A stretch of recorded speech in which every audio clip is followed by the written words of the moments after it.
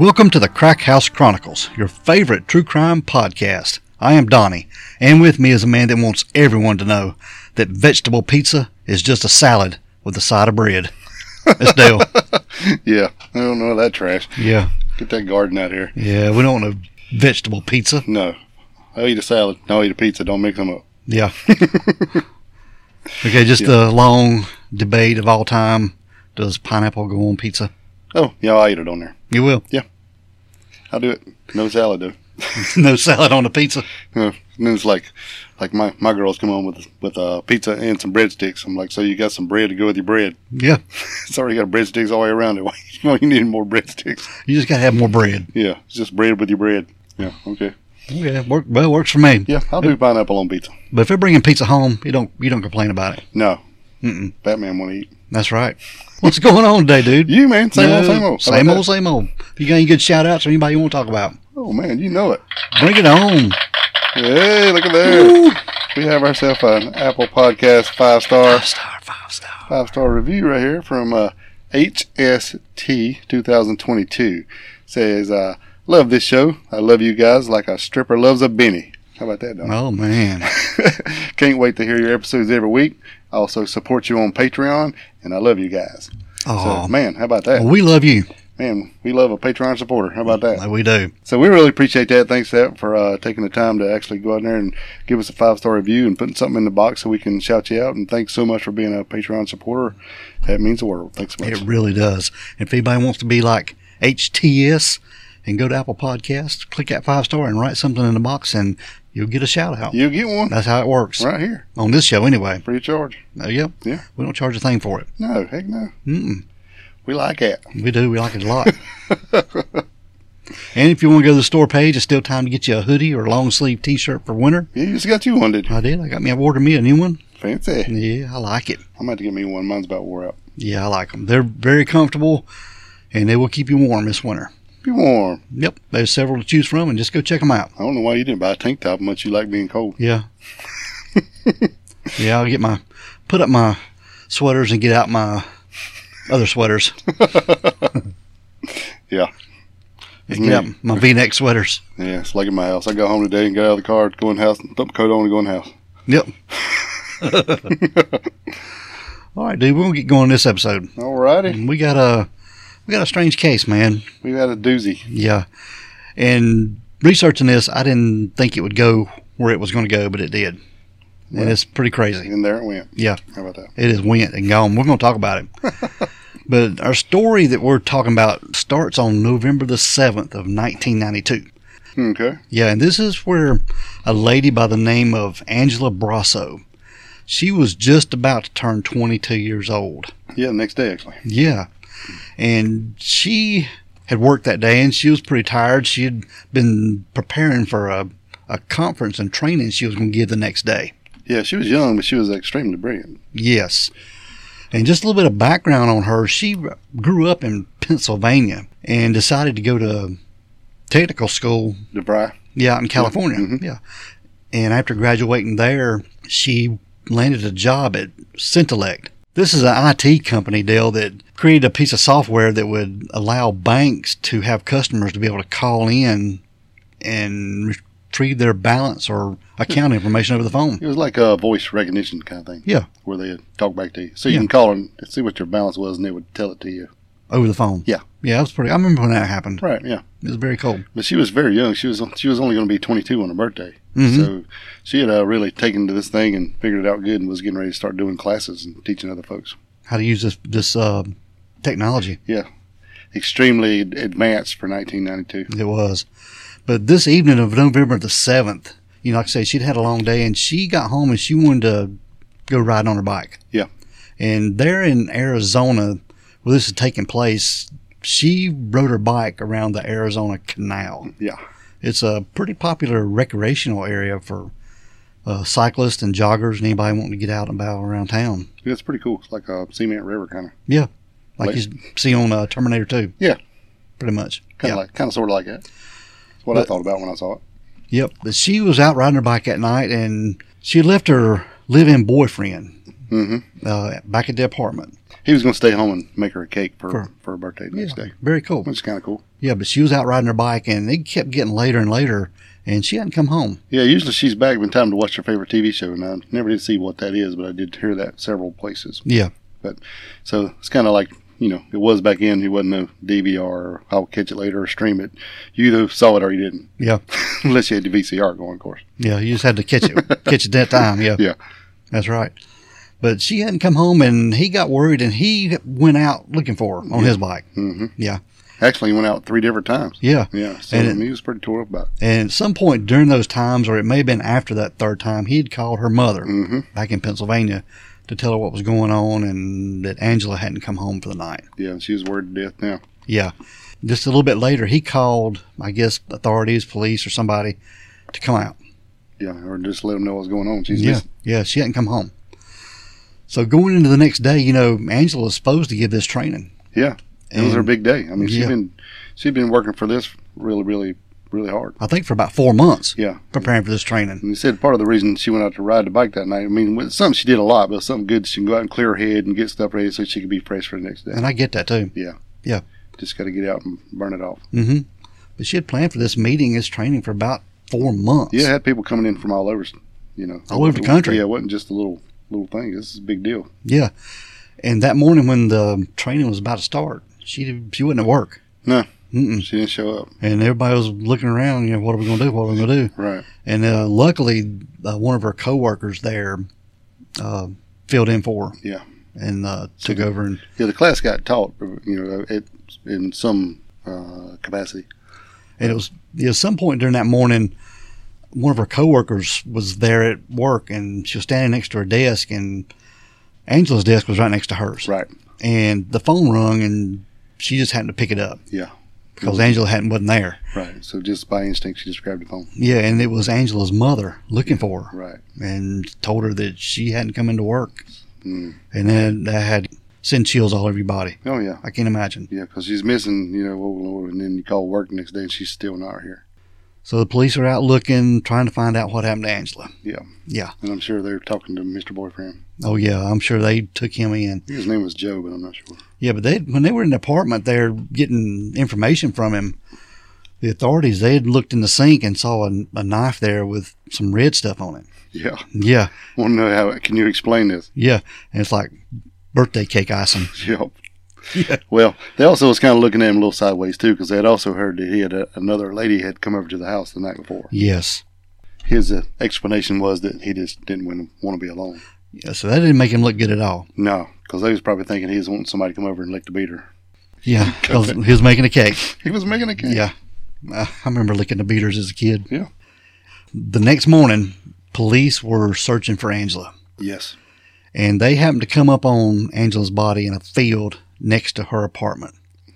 And she had been fatally stabbed in the back, sexually assaulted, and decapitated. But her head was nowhere to be found. Right. Just her body. Yeah, still can't find out. No. Yeah, she'd been pretty ravaged. Yeah. Also, her bike was missing. Yes. We don't know where that was. And her bike was her pride and joy. Yeah, it was a purple mountain bike. Yes. And it was 11 days later, Angela's head was spotted in the Arizona Canal about 2 miles from where her body had been found. Well, it was kind of found by a guy they called Kingfisher. And they call him that because he was known to be out there fishing in the canals and stuff. And if they had fish in them, I have no idea. But apparently he was fishing in them. And then he came up on it and called it in. Mm-hmm. And they said it was really odd because it looked really, I want to say fresh. But the decomposition wasn't the same as the body. Right. It was almost none. Like it had been kept in the refrigerator for like the last 10 days and then somebody just decided to dump it. Get rid of it in the canal. Yeah. Yeah. Or either that or I'm going to put it out here for shock factor in the canal. Because it was like found on a drain grate. It wasn't actually in the water. Yeah. Right. But everybody reports it being in the canal, but it was actually on a drain grate, like you said. Yeah. Mm-hmm. So at this time, Angela's case went cold, man. I mean, they had nothing to go on. Yeah. And it was about 10 months later. This was on September the 22nd of 1993. Mm-hmm. A 17-year-old girl by the name of Melanie Burness. She was a high school student at Arcadia High School there in Phoenix. Right. Which is kind of famous. Yeah, it is. She took a evening bike ride. Yeah, her mother had been out on a dinner date, and she came back, and she noticed that Melanie was not home, and so she was kind of pissed off because it was way past curfew. Yes. But then she got to looking around and noticed that Melanie and her bike were also gone, so she assumed that she had been gone out on a bike ride as well. Now, it was the next morning. There was a Phoenix woman. Her name was Charlotte Pottle. Right. And she was riding her bike with her daughter in the back seat, kind of like one of them seats attached to the bicycle. I guess you can ride a toddler in. Yeah, correct. Yeah. She was riding in that seat, and she rode through a strange-looking puddle. Yeah, it was kind of weird especially in Arizona. Yeah. There's not going to be a lot of puddles around. That's right. And it was reported they went to a swing set and played on the playground and done some things. Then she went back to the puddle. Well, that really was nagging at her. She just didn't understand what was the deal with this. What was that? Yeah. This puddle. It looked dark when she rode over it. Right, and actually rode through it. Yeah. It actually splashed, a little bit on her. And so she decided when they would turn around and go back home, when they were going back, the sun was to her back, so she could actually see it a little more and noticed that it looked really like it was red. Yeah. So she was like, it's surely not. So she stopped, got off her bike, and had her sister hold her bike while she went over and inspected it, and actually it looked like blood to her. Yeah. And then she noticed some drag marks. And she started looking, and the drag marks kind of went to the left from where she was standing, which is the opposite way than the canal water, because this is also on right there canal. And it went down and then kind of like around of a tree a little bit, and there was another little puddle over there. And then the drag marks went back across the road and then into the canal. Yes. So she just had chills all over when she seen them drag marks. She didn't know what to do. She's like, And like, there was no cell phone. And she didn't know what to do, so Yeah. she just went home. She went home and called the cops. Yes. Yes. Which was commendable for her. She could have just wrote it off and just... Well, it was kind of commendable at first, and then she said that once she got home, she got a call from detectives. And they said, "Where are you at?" And she said, "I'm at home." She goes, "Well, you stay right there. We're on our way over there." And said that she said that when they showed up to her door, they was basically saying she did it. Yeah. She goes, "What do you mean? I was the one who called it in. I discovered it." He goes, "No, we see your feet are all over around those drag marks. We think you did it." And she's like, "I don't know."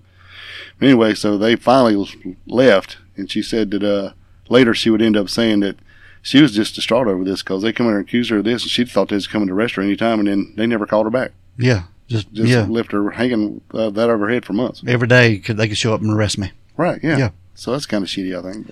But the police did go out to the scene there at the canal. Oh, for sure. And they found Melanie's body. It was floating in the canal. Right where them drag marks went in. Yes.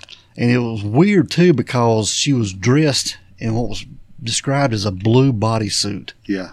But I've seen pictures of it, and to me it looks more like a one-piece bathing suit. Yeah, so I'm thinking it's maybe something like you would wear over your leotards if you were doing aerobics back in the day. Or ballet or something like that. But it definitely does look like a one-piece bathing suit. Yeah. Yeah. It's basically what it looks like. I don't know why people call it a bodysuit, but... Maybe that's a technical name. But it could be, yeah. This was not her bodysuit. No. Mm-mm. They later found out that it had been put on her. Mm-hmm. Whoever killed her. Her clothes had been discarded, and this had been put on her. They're thinking postmortem. Yeah. But Melanie had been fatally stabbed in the back and sexually assaulted. Yes. Now, this was what was weird. A matching DNA profile was found on both victims, Angela and Melanie. Mm-hmm. And their murders became known as the Canal Murders. Oh, yes. So all they know is basically they're thinking this is the same guy. But the case did go cold. Yep. And there were tips coming in from all over the world. People trying to find out who this canal murderer was, Dale. What could happen and who could it be? But yeah. It just went cold, and it would stay cold until decades. Yeah. Because we're moving up to 2011. Right. And this was a Phoenix police detective. His name was Clark Schwarzkopf. Yes. Yeah. And he was working with the cold case unit investigating these canal murders. Yeah, he was taking this over, and he was going for the big one. Yeah, he was trying to find out what happened to these two girls. Yeah, so he went in and talked to them, basically saying, this is what he was doing. He wanted to take on this case, and he wanted to see what if they could find out. And that's when they basically say, well, here's the list. There's over 600 people on this list. And he's like, people of interest. Yeah. He said, well, okay, well, give it to me. Let's get started. We'll start at the bottom, or we'll start at A and just go all the way through it. Yeah. He said, that's all I know how to do. That's all he ever done. Yeah. So that's what they started doing, going through his stuff. And then they noticed that they had actually had talked to like over 800 people. He said this room was just full of case files. Mm-hmm. So his basically the way he was going to handle this thing is back in the day they had, you know, the DNA stuff that they had got from a few people, but there was a bunch that they never got. So while they were going through these lists and anything that they seen pertinent, they were going and trying to find these people wherever they were now and then find a DNA profile from them. Yes. Or see if I could get some DNA from them people. Even that meant putting detectives on airplanes and flying them anywhere they could find somebody. Yes, that's what they were doing. Yeah, so he was really putting a lot of effort in. I mean, it was a lot of money too, but trying to figure out what the hell was going on here. I know. But you know, up to this time, there were some suspects. Even the professor that Angela had at DeVry in California. Yeah. He was Well, it was reported that maybe he had a crush on her. Yeah. Yeah. He was actually ex-military, a colonel special forces or a major special forces, something like that. He was pretty high ranked, and they thought maybe it was like a professional, either surgeon or maybe somewhere like you said that was in, you know, a high military or ex-military or somebody that knew what they were doing. had some combat training. Yeah, combat training. So Yeah. those folks went to the top of the list for sure. Yeah, they did. And the lady that reported the blood spot there, she was a suspect. Mm-hmm. And then you got Angela's boyfriend. Yep. All these people. I mean, Yeah. in the list of 600, there's a whole lot more, but those gives you some of the top players. That's right. So we're moving into late 2014. Mm-hmm. And this was when the investigators in these cases, they were at a conference. And there was a lady there by the name of Colleen Fitzpatrick. She was a forensic genealogist. But the name of her company is Identifiers International. And they developed the software that could actually mine out public genealogy databases. Right. You know, like the 23andMe and that kind of stuff. Yeah, this was way ahead of its time. Oh, yeah. Definitely. This is groundbreaking. This is where it all started. Yeah. And they were searching for matches to crime scene DNA. Yes. And she approached the investigators asking them if she could help with solving this case. Right, because it's not like you usually do. I mean, they put it in CODIS and all that stuff to try to find it, but nothing ever came up. Yeah. But she didn't look at it that way. She went in a whole different way. She wanted to find out who this DNA's family was, the Right. family tree. Exactly. Not necessarily I'm going to tell you it was this person or that person, but I can give you pretty much the family and maybe even a last name if we can get it close enough to give you something to go on. Yeah. And the investigators, they pondered over this for a while. They didn't want to do it. They didn't want to do it because they didn't want to bring anybody in that wasn't pertinent to the investigation. They didn't want to give out what they had. But all she was going to get is a DNA sequence. Yeah, she didn't want, that's what she said, she didn't want none of that stuff. All she wanted was that, but they still had to give up the only DNA that they had taken off those two bodies. Yes. But eventually they decided to sign off on it and give Colleen Fitzpatrick these DNA. Yeah. Well, they said that the upper end didn't want to spend the money. That's right. Because it was going to be expensive. And then basically the guys that were all on the cold case team were like, look, we're spending all this money flying people everywhere. I mean, this is kind of a win-win. There's no downside to this. Why wouldn't we do it? And said that actually they had even considered taking up out of their own pocket. Everybody chip in and do it ourselves. Yeah. Go rogue on it and do it ourselves. But eventually one of the higher ups went ahead and signed off on it and said, what the hell, we ain't got nothing to lose. That's right. Not at this point, because this case is cold. Yeah. They It's been cold. But they did give the code to Colleen and didn't hear back from her for a while. Wasn't a while, yeah. And it was like, several months. Maybe we made a wrong mistake here. Yeah, didn't hear nothing from her, so they didn't know what was going on. And she came back. Yep. And she told Schwarzkopf that she had a surname. Yep. They came up with a surname, and his name was Miller. His name's going to be Miller. Yeah. So he called detectives, and they went down and pulled all the boxes that had anything to do with Miller on them and brought them up and put them on his desk. And they found 6 people in their files with the last name Miller. Mm-hmm. They said Miller was a pretty common name there. Yeah. So just to narrow it down to 6, that's really good. Yeah, real good. Yeah. Out of 600? Yeah. Very good, yeah. That they talked to, yeah. Yes. And they got to looking through it, and they found a file that was about a half-inch thick. Mm-hmm. And on the file, the man's name was Brian Patrick Miller. Right. And it was wrote, anonymous tip. Yes. Was written on it. Yeah. And this anonymous tip was regarding the bodysuit. Yes. Yeah, that they had seen it in his possession at one time. Yes, yeah. Somebody said that they had saw that in his apartment or something. Yeah.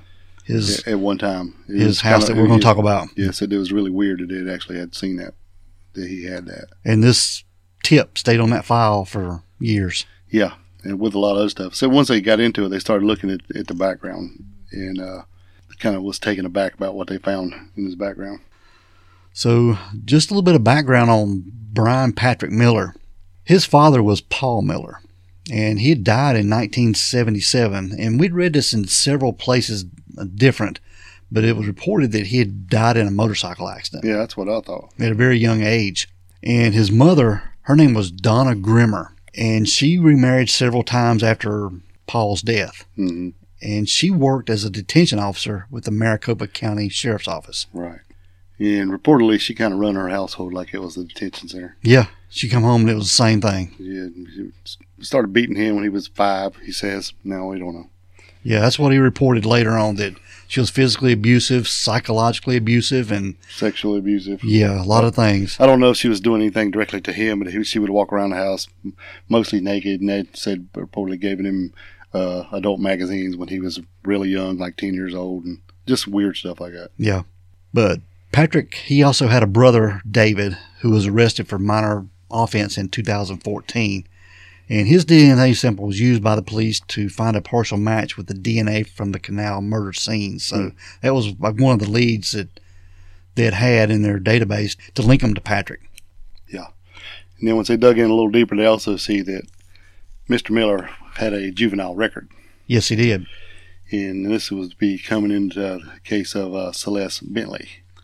Yeah.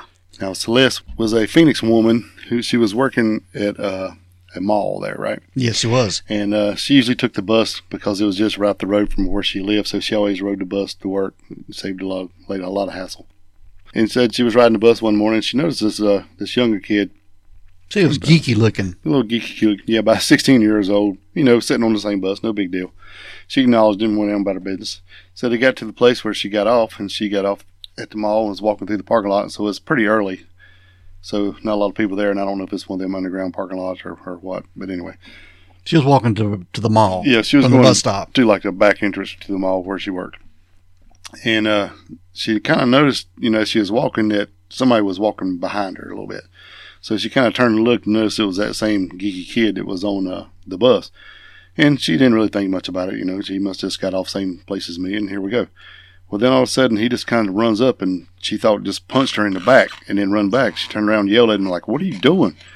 And so she turned around, and she stuck her hand back, and then when she pulled her hand back around to the front from her back, there's a lot of backs, then she saw blood. Yes. And then she kind of started to freak out. Yeah, and then she headed toward her workplace there in the mall. Yeah, so she ran up and started knocking on the back door because they had to come and let her in. So she starts ringing, and finally the assistant manager come and opened the door. And she started freaking out because she was bleeding all over the place. So they took her in and called the cops. Yep. And they got there, and they were working on her, trying to get her straightened out and get her set up. Yeah. First responders pulled in, and they had her. She was in the ambulance. Yeah. They were trying to. Said that it was about 1.5 inches gash. It was about 1.5 inches to 2 inches deep. Yeah. It's pretty bad, though, really. Good. Yeah. But they were in the ambulance working on her, and the cops showed up, and they had a guy with them. Yeah, she told them what he looked like, and they wasn't going long. They come back and brought a guy up to him and said, "Is this him?" Put him up to the back door. Yeah. Yeah, that's pretty good. Yeah, that's kind of freaky to me. And she did identify the guy that stabbed her. Yeah, and it was Mr. Miller. It was. And just keep in mind, he was 16 years old at the time. 16. Yeah. Yeah, so he was charged with aggravated assault, and I was thinking attempted murder, but I'm not sure. Anyway, him being that young, he was sent to juvenile detention where he stayed there until he was about 18. Yeah, and when he got out of juvenile detention, his mom didn't want him coming home. Well, she found some stuff. Well, when they were cleaning out his room, they found some stuff, and it was a pretty disturbing. I've heard it was a note, and I've heard it was some other stuff, but it was basically a thing called the plan. And it had basically spelled out how he wanted to find, abduct, rape, and murder, and dismember a young woman and preserving her head. Yes. So her mom actually had turned this note in to the police department saying that when he got out, she did not want him to come back to her house. Therefore, he had to go to a halfway house when he came out. And speaking of the plan, the copy of this plan was also in his folder when they dug out the cold case folders. Yes. So we got this stabbing thing, the plan, and all this is right on the thing that they've had this whole time. Yeah, they've been sitting on it the whole time. So that's pretty wild to me. They probably just didn't link them together because when these two girls were killed in 92 and 93, Patrick Miller was pretty young. Yeah. And I think that's one of the ways they ruled him out. It didn't connect him with he just didn't fit the profile of what would. Right. Well, I think they kind of got sidetracked looking for a surgeon type or someone like with knife experience, an older guy with military experience or something like that. I think they were focused in on that. Because at one point, they even went to the local Air Force base there, and they were pulling guys' names that were, I guess, serving at that base at that time. At that time, yeah, and then trying to find them too. Yeah, where they could be anywhere in the world, because those people that stay on those kind of bases, they're there for a while, and then they could be gone somewhere else in 6 months. Yeah, but they were focused on, like you said, military or surgeon, somebody with skills. Yes, knife skills. Mm-hmm. That's what they were looking for. So he just didn't fit the profile at all. Well, basically, they were doing that. I think a big part of that is because both of the girls that were attacked on the bicycle were stabbed in the back. And basically, where it was stabbed, it pretty much decapacitated them right off the bat. Yeah. I mean, and maybe even killed them with that one shot. And Celeste, the lady who was stabbed at the mall, said that they had told her if he had turned the knife the other way, if it had been horizontal instead of vertical, it might have done her the same way. So he was just maybe practicing here because he's really young. That's right. Because it hit her ribs and stopped. Otherwise, it would have went on through, if it would have been flat. Golly. So she's really lucky, even though Very it was a pretty lucky. severe stabbing. If it had been different, I mean, she could have bled out right there. Oh, yeah. She could have been number one, as far as we know. Now, just a little bit more background on Brian Patrick Miller. He got married in 2000. He married a lady by name of Amy Miller, so I guess that was her name after she got married. But he had met her at a Comic-Con convention. Right.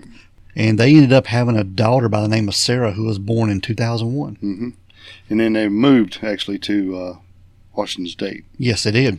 And I think it was close to where his mother lived, actually, which is kind of odd to me. But so they moved out there for a while. Yeah, because she didn't want him back home after he got out of the Well, I guess she probably scared him. And then now, if he's straight and narrow now, Yeah.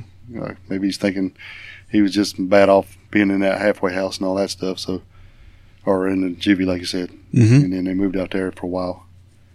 And I don't know how long they were out there. And then they moved back to this area. Phoenix, Arizona, yeah. That's right. But Amy, his wife, said about Brian Patrick that he was a loving father and husband at first. Yeah, great. Yeah, but then he became kind of abusive and controlling over time. Yeah. And she even said that he had a collection of knives and swords, Yeah. which he often used during sex. But while they were in Washington State, Dale, it was in 2002, there was a woman named Melissa Ruiz Ramirez, and she was walking down the street in Everett, Washington. Right. And somebody pulls over, and it was Brian Patrick Miller. And Ruiz Ramirez would later tell police she'd seen him before, talking to some friends of hers. Mm-hmm. And she also said she got into Miller's car and told him that she needed to make a call. And he drove her to his workplace so she could use the phone. And she tells the police later on the phone, from out of the clear blue sky, Brian Patrick Miller comes running out with a 12-inch serrated knife and stabs her in the back. Yeah. And they get to fighting over the knife. And she runs out. Yes. Gets away. She escapes and she contacts the police. Yes. And they picked up Miller shortly after. Mm-hmm. And he didn't deny stabbing her. No. But he claimed it was self-defense. Yeah. Yeah. And he said he was at work when Melissa Ramirez walked in off the street and asked to make a call. And then all of a sudden, she pulled out a knife and tries to rob him with the knife. Yeah. And Miller was arrested and charged with first-degree assault with a deadly weapon and was jailed from May 2002 until December trial. Yeah. So that's quite a while. Quite a while to stay in jail. Just waiting. But the jury, they didn't buy Melissa's story at all. No. He got acquitted. Yeah, they got acquitted of all the charges. It's another typical hand slapper on a serial, or I guess I won't say serial killer, but on a killer. Yeah. So they always have a chance to pick them up and then Let them go. let them go. That's what happens. But you know, Dale, the whole time that Patrick Miller was in jail from May to December, waiting his trial to be acquitted, he was writing letters back and forth to his wife. Yeah, and telling her what he was going to do. So he was getting a lot darker as he sat in jail from. I guess he had time to think. A lot. And his little switch flipped, I guess. Yeah, his little warped mind. Yeah, he's been becoming very, very sexual deviant. Yeah. And telling her, writing her letters, telling her what he's going to do to her and what stuff he's going to do when he gets out and all this stuff. Yeah. Yeah. And when he did finally get acquitted of this crime, this stabbing, Amy said he was a dark sexual deviant. It was a side she had never seen before. Yeah. And there were times where there was sex between them, and he held a knife to her throat. He'd hold a knife to her throat, and he would tie her up without her consent, and he would like stick her with pins, all kind of pins and stuff. And said a lot of times, said, "Well, did you ever, say anything to him?" She goes, "No," because she was scared of him. And she said, "I was just hoping that maybe he loved me enough not to kill me." Yeah. I was like, whoa. Mm-hmm. So yeah, he was getting a little crazy there. Yeah. And Amy, his wife, even told Schwarzkopf that her husband claimed something happened to him as a kid. Yeah. Something that would become like the cornerstone for his murdering Angela Brasso and Melanie Bernis. Yeah. Everybody was saying that his mom had created a monster. Yeah. Blame it on Mama. Yeah, that's what he did. Now, when they got to looking into Brian Patrick Miller, they realized that he was some kind of local celebrity. Yeah, it wasn't hard to find. No. That's for sure. No, because he was known around town as the zombie hunter. Yes. He had a modified police car that he rode around in. Yeah, it was an old retired police car that he had gotten, like you said, modified it up. He had like steel bars across the windshield. Instead of blue lights on it, he had like green lights or green and orange lights maybe, and zombie hunters on the door and fake blood running down the doors, and even had bars on the back windows, and actually had a full-size zombie mannequin in the back seat. In the back seat. And even going as far as wearing like this big trench coat thing with this mask, like a steampunk type mask, and so he was pretty famous around there. He was like, he would go to all the zombie runs and the Comic Cons and this kind of stuff. So a lot of people knew who he was. Parades and everything. Right. Yeah. So he was like, kind of like, they would see this car around town. They knew who it was. It was his daily driver. He didn't just take it to the Comic Con. He drove it at work. Yeah, he drove it everywhere. Yeah. Yeah. He even drove it to his job at the Amazon packing warehouse or whatever you call it. Yeah. Distribution center. Yeah, that was his job. That was his car he rode around in. His daily driver. That's right. Yeah. This is crazy. Yeah, we'll post pictures of this thing. It's actually a pretty cool car. But I wonder where it is now. I don't know, but he was big into this steampunk stuff. Yeah. Because, he would portray these characters at night as some kind of subculture that deals with this Victorian era technology. Yeah. It's the way and everything's powered by steam. Right. Yeah. Pretty cool. But he dressed up in all these costumes and outfits that he made himself. Right. So he wasn't really hard to find because everybody knew who he was once they put the name with the zombie killer or zombie hunter. I'm sorry. Once they put the two together, well, this is who we're looking for. So everybody's like, well, hell, I see him driving around everywhere. So that's how they started putting some surveillance on Mr. Miller because they knew they could find out who he was, but the only way they could prove anything this time is if they could maybe grab his DNA or something. Yeah. Yeah. I'm sure they wasn't going to just walk up and get it to him. So they started following him around. They did. And keep him under surveillance. So this Detective Schwarzkopf, he started to conduct surveillance on Patrick Miller. Yep. And he would sit out in the parking lot at his work, and he would observe him on breaks, sitting out in his car, listening to loud, some obnoxious music is what he called it. Yeah, I'd like to know what it was. I'd probably like it. Yeah. And he was just hoping he would throw something out of the car. Right, but he didn't ever throw anything away. He'd just come out, take his break, go back in the car, back in the building, and then come out at lunch. Same thing, over and over. And they followed him around for a while, and they just could never get anything. No, he knew not to throw something away that has DNA on it. Or he just kept everything. Yeah. Yeah. Which we're going to get into. Yeah. Yeah. But they come up with a pretty clever idea. They were going to try to get, I guess, Patrick into their folds by giving him a job proposal. Yeah, one of the detectives come up and said, listen, we can't get nothing, and if he can play a little role, why can't we play a role? He said, well, what do you mean? He said, well, I'm just going to go up to him and say acting like I'm a security consultant. Out there in the parking lot at work. Yeah, because he said, I'm going to say that basically we're with this warehouse that's across the street here, and we want to hire you to keep an eye on what's going over here, and we'd like to talk to you about it, and pay you $20 an hour, and see if that's something you'd be interested in. Yeah. So he just jumped all over that. Yeah, he took the bait. Yeah. So they wanted him to meet them so they could fill out an application and they could have like a little interview and see if it was something they really wanted to do. Yeah. So what they did is they hired him or called him to have him come into Chili's. They were going to go meet at a restaurant, the local Chili's here. So it was at this point, Dale, they was trying to get Brian Patrick Miller's DNA. Yeah. And one of the detectives, he went in there and he talked to the manager, and the manager agreed to do all this. The manager even agreed to be the waiter. He did. Or waitress, whatever, the server. Yes. I'm not sure which way that goes. Yeah.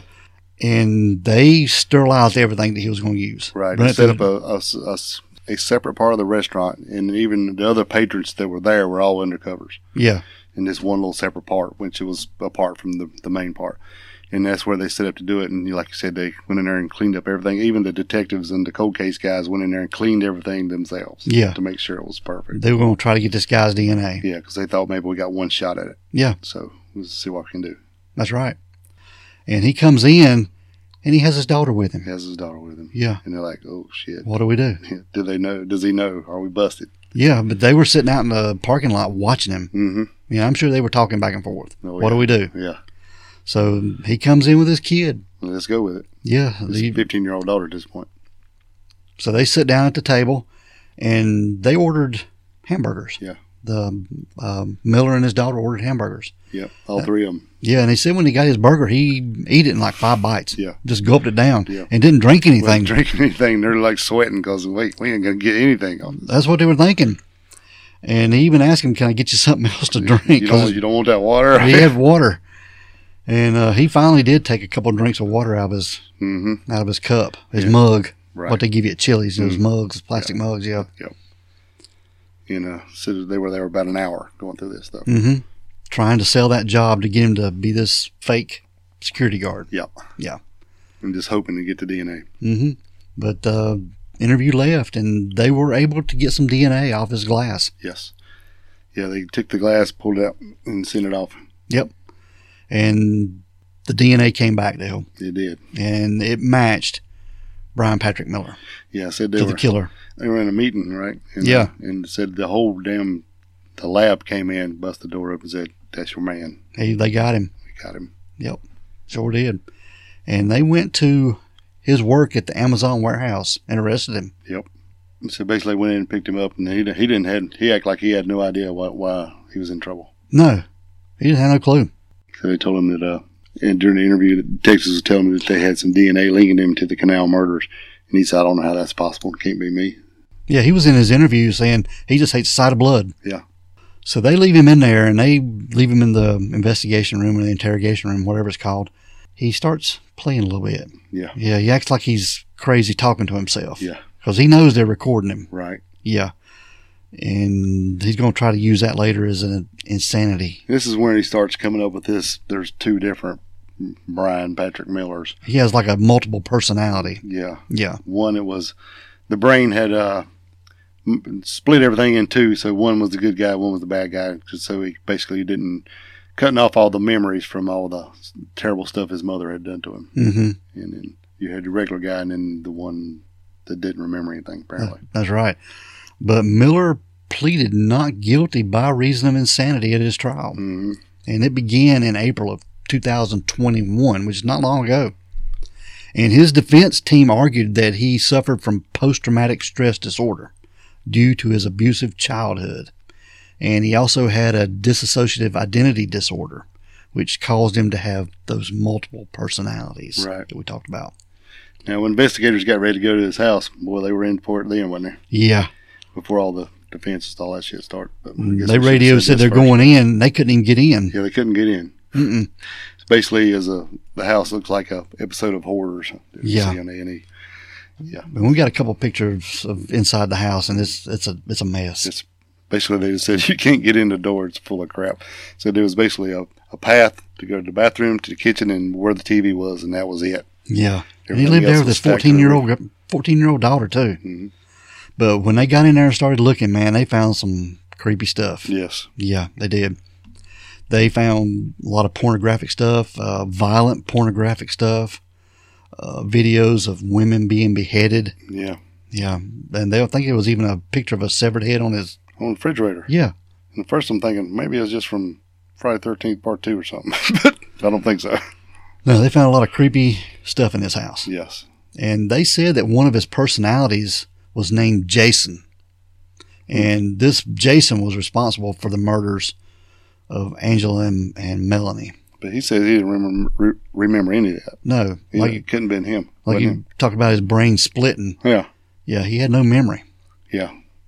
They went through the entire house. Can you imagine how long it took them to go through that? I wouldn't have wanted to do it at all, but I can't imagine. They have to go through it, but I don't think they didn't find nothing. They didn't find the murder weapons. They didn't find not even the bicycles. Yeah, nothing related to the girls. But you also got to think, that would have been years ago, and then they moved to Washington and then moved back, and then when he split up with his wife, and then this had to be a whole new horde. I mean, he's not taking that stuff everywhere. So that would make sense why they didn't really find anything. Probably throwed stuff away. Well, they'd have to. He done moved 3 times. Yeah. Yeah, but the prosecution disputed his insanity claim and presented evidence that Miller was sane and aware of his actions. Yeah, they think it was a bunch of baloney. And they even showed videos of him hunting zombies and talking about serial killers. Mm-hmm. And demonstrated his preoccupation with violence and death. And they also showed testimony from his ex-wife, Amy, who said that he was abusive and controlling during their marriage. Oh, yeah. So he had his wits about him. Yeah. I don't see how they could do the insanity plea at all. No. No, I don't think the judge was buying it either. No. I mean, because they had, what do you call that trial? A judge trial. I mean, it wasn't no jury. Yeah. Trial by judge. Yeah. And her name was Judge Suzanne Cohen. Mm-hmm. And it was on June the 7th of 2021.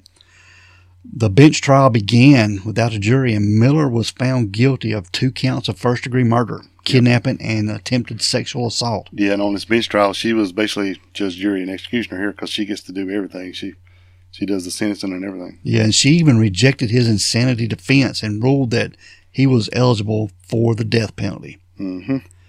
And she said that he did not just murder them, he brutalized them, and he evaded capture for over 20 years. Yep.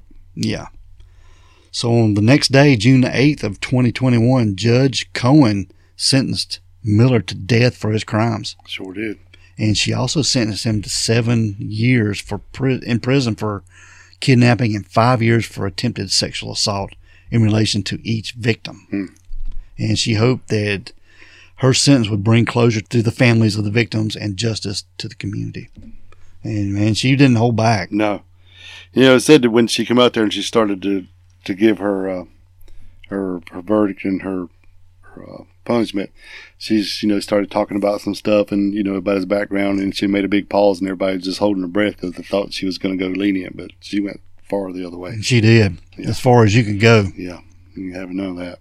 But now Miller is now in his 50s and he sits on death row at the Iman Prison Complex in Florence, Arizona. Mm-hmm. Yeah. He still maintains his innocence, though. He said he didn't do it. That's what he says. Still says he didn't do it. But when asked to explain how his DNA was found on both crime scenes, he said that's a question that will go unanswered. He's like, that's the $1 million question. If I knew that, I wouldn't be sitting here, would I? Yeah. Basically saying he misses spending time with his daughter and his friends and going to car shows and events. Yeah, but he's so on death row. Crazy. So this is pretty wild that happened that far back. And I mean, there's a couple other cases that they say that they thought he did too. Yeah, been back. One of them was Brandy Myers. Yeah, she was like a 12 or 13-year-old little girl that was going door to door. Mm-hmm. And she's either selling spots on a book readathon or selling magazines or something. I'm not sure. It was conflicting information there. Going door to door. Yeah, but her and one of her friends were going door to door, and they decided to split up so they could cover more ground. Yeah, but the last time she was spotted was 2 houses down from Miller's house. Right. Yeah. And his ex-wife would later say that he actually told her at one time that he killed that girl and pulled her in, killed her, cut her up, and got rid of her in the trash with trash bags at random times. Yeah. But, that's just hearsay. But that's what she said that she told him. But they're pretty convinced that he killed that little girl. Yeah, because they can't prove it. It's never been solved. They ain't never found none. So, and then there was another one, Shannon Amok. Shannon Amok. And she was another teenager that was killed. Yeah, but it can't relate it to him at all. Can't connect him at all. No, there wasn't enough evidence to put it on him. Yeah. So there's no telling how many other murders or crimes he's committed. Yeah, because at least he stabbed that one girl when he did move away, so he was already married to him. Mm-hmm. So, it's not like he got better. So I'm sure there's a lot other stuff going on here. Yeah. This is about those two girls long ago, and then how the DNA advanced enough to get him. To be able to... This is probably one of the first cases. And that woman smart enough to take that genealogy and twist it around and basically search it backward, a reverse search. That's what I'm trying to say. That's what she did. Yeah. Which would be the same technology that got the Golden State Killer, which would be 5 years later. That's right. Yeah. So this case is really sets the precedent for the DNA and how it's used in solving these cold cases. Because it was related, the way she found it was when his brother was arrested. And they connected him to his brother. Mm-hmm. That's where they got that from. Right. So it's pretty impressive, man. Very much so. But that Colleen Fitzpatrick, she's a go-getter. Yeah, she's the one who busted this thing wide open. Yeah. So they've done good, man. So doing with her and Schwarzkopf teaming up and being set to really try to solve these murders. But anyway, he still says he didn't do it. Now, Brian Patrick Miller is one of the most notorious serial killers in Arizona history. He killed 2 young women in brutal and sadistic manner and escaped detection for more than 20 years. Mm-hmm. He also lived a double life as a zombie hunter and a serial killer, hiding his dark secrets behind a mask. It's pretty crazy. Yeah. But he is sentenced to death by lethal injection whenever that comes. Probably another 20 years. Probably. But that is the story of Brian Patrick Miller, the zombie hunter. The zombie hunter. Yep. All right, Dale, we're going to get out of here. Let's roll. All right, we want everyone to be safe. Please be careful and always be aware of your surroundings. Because the next episode could be about you. This is the Crack House Chronicles.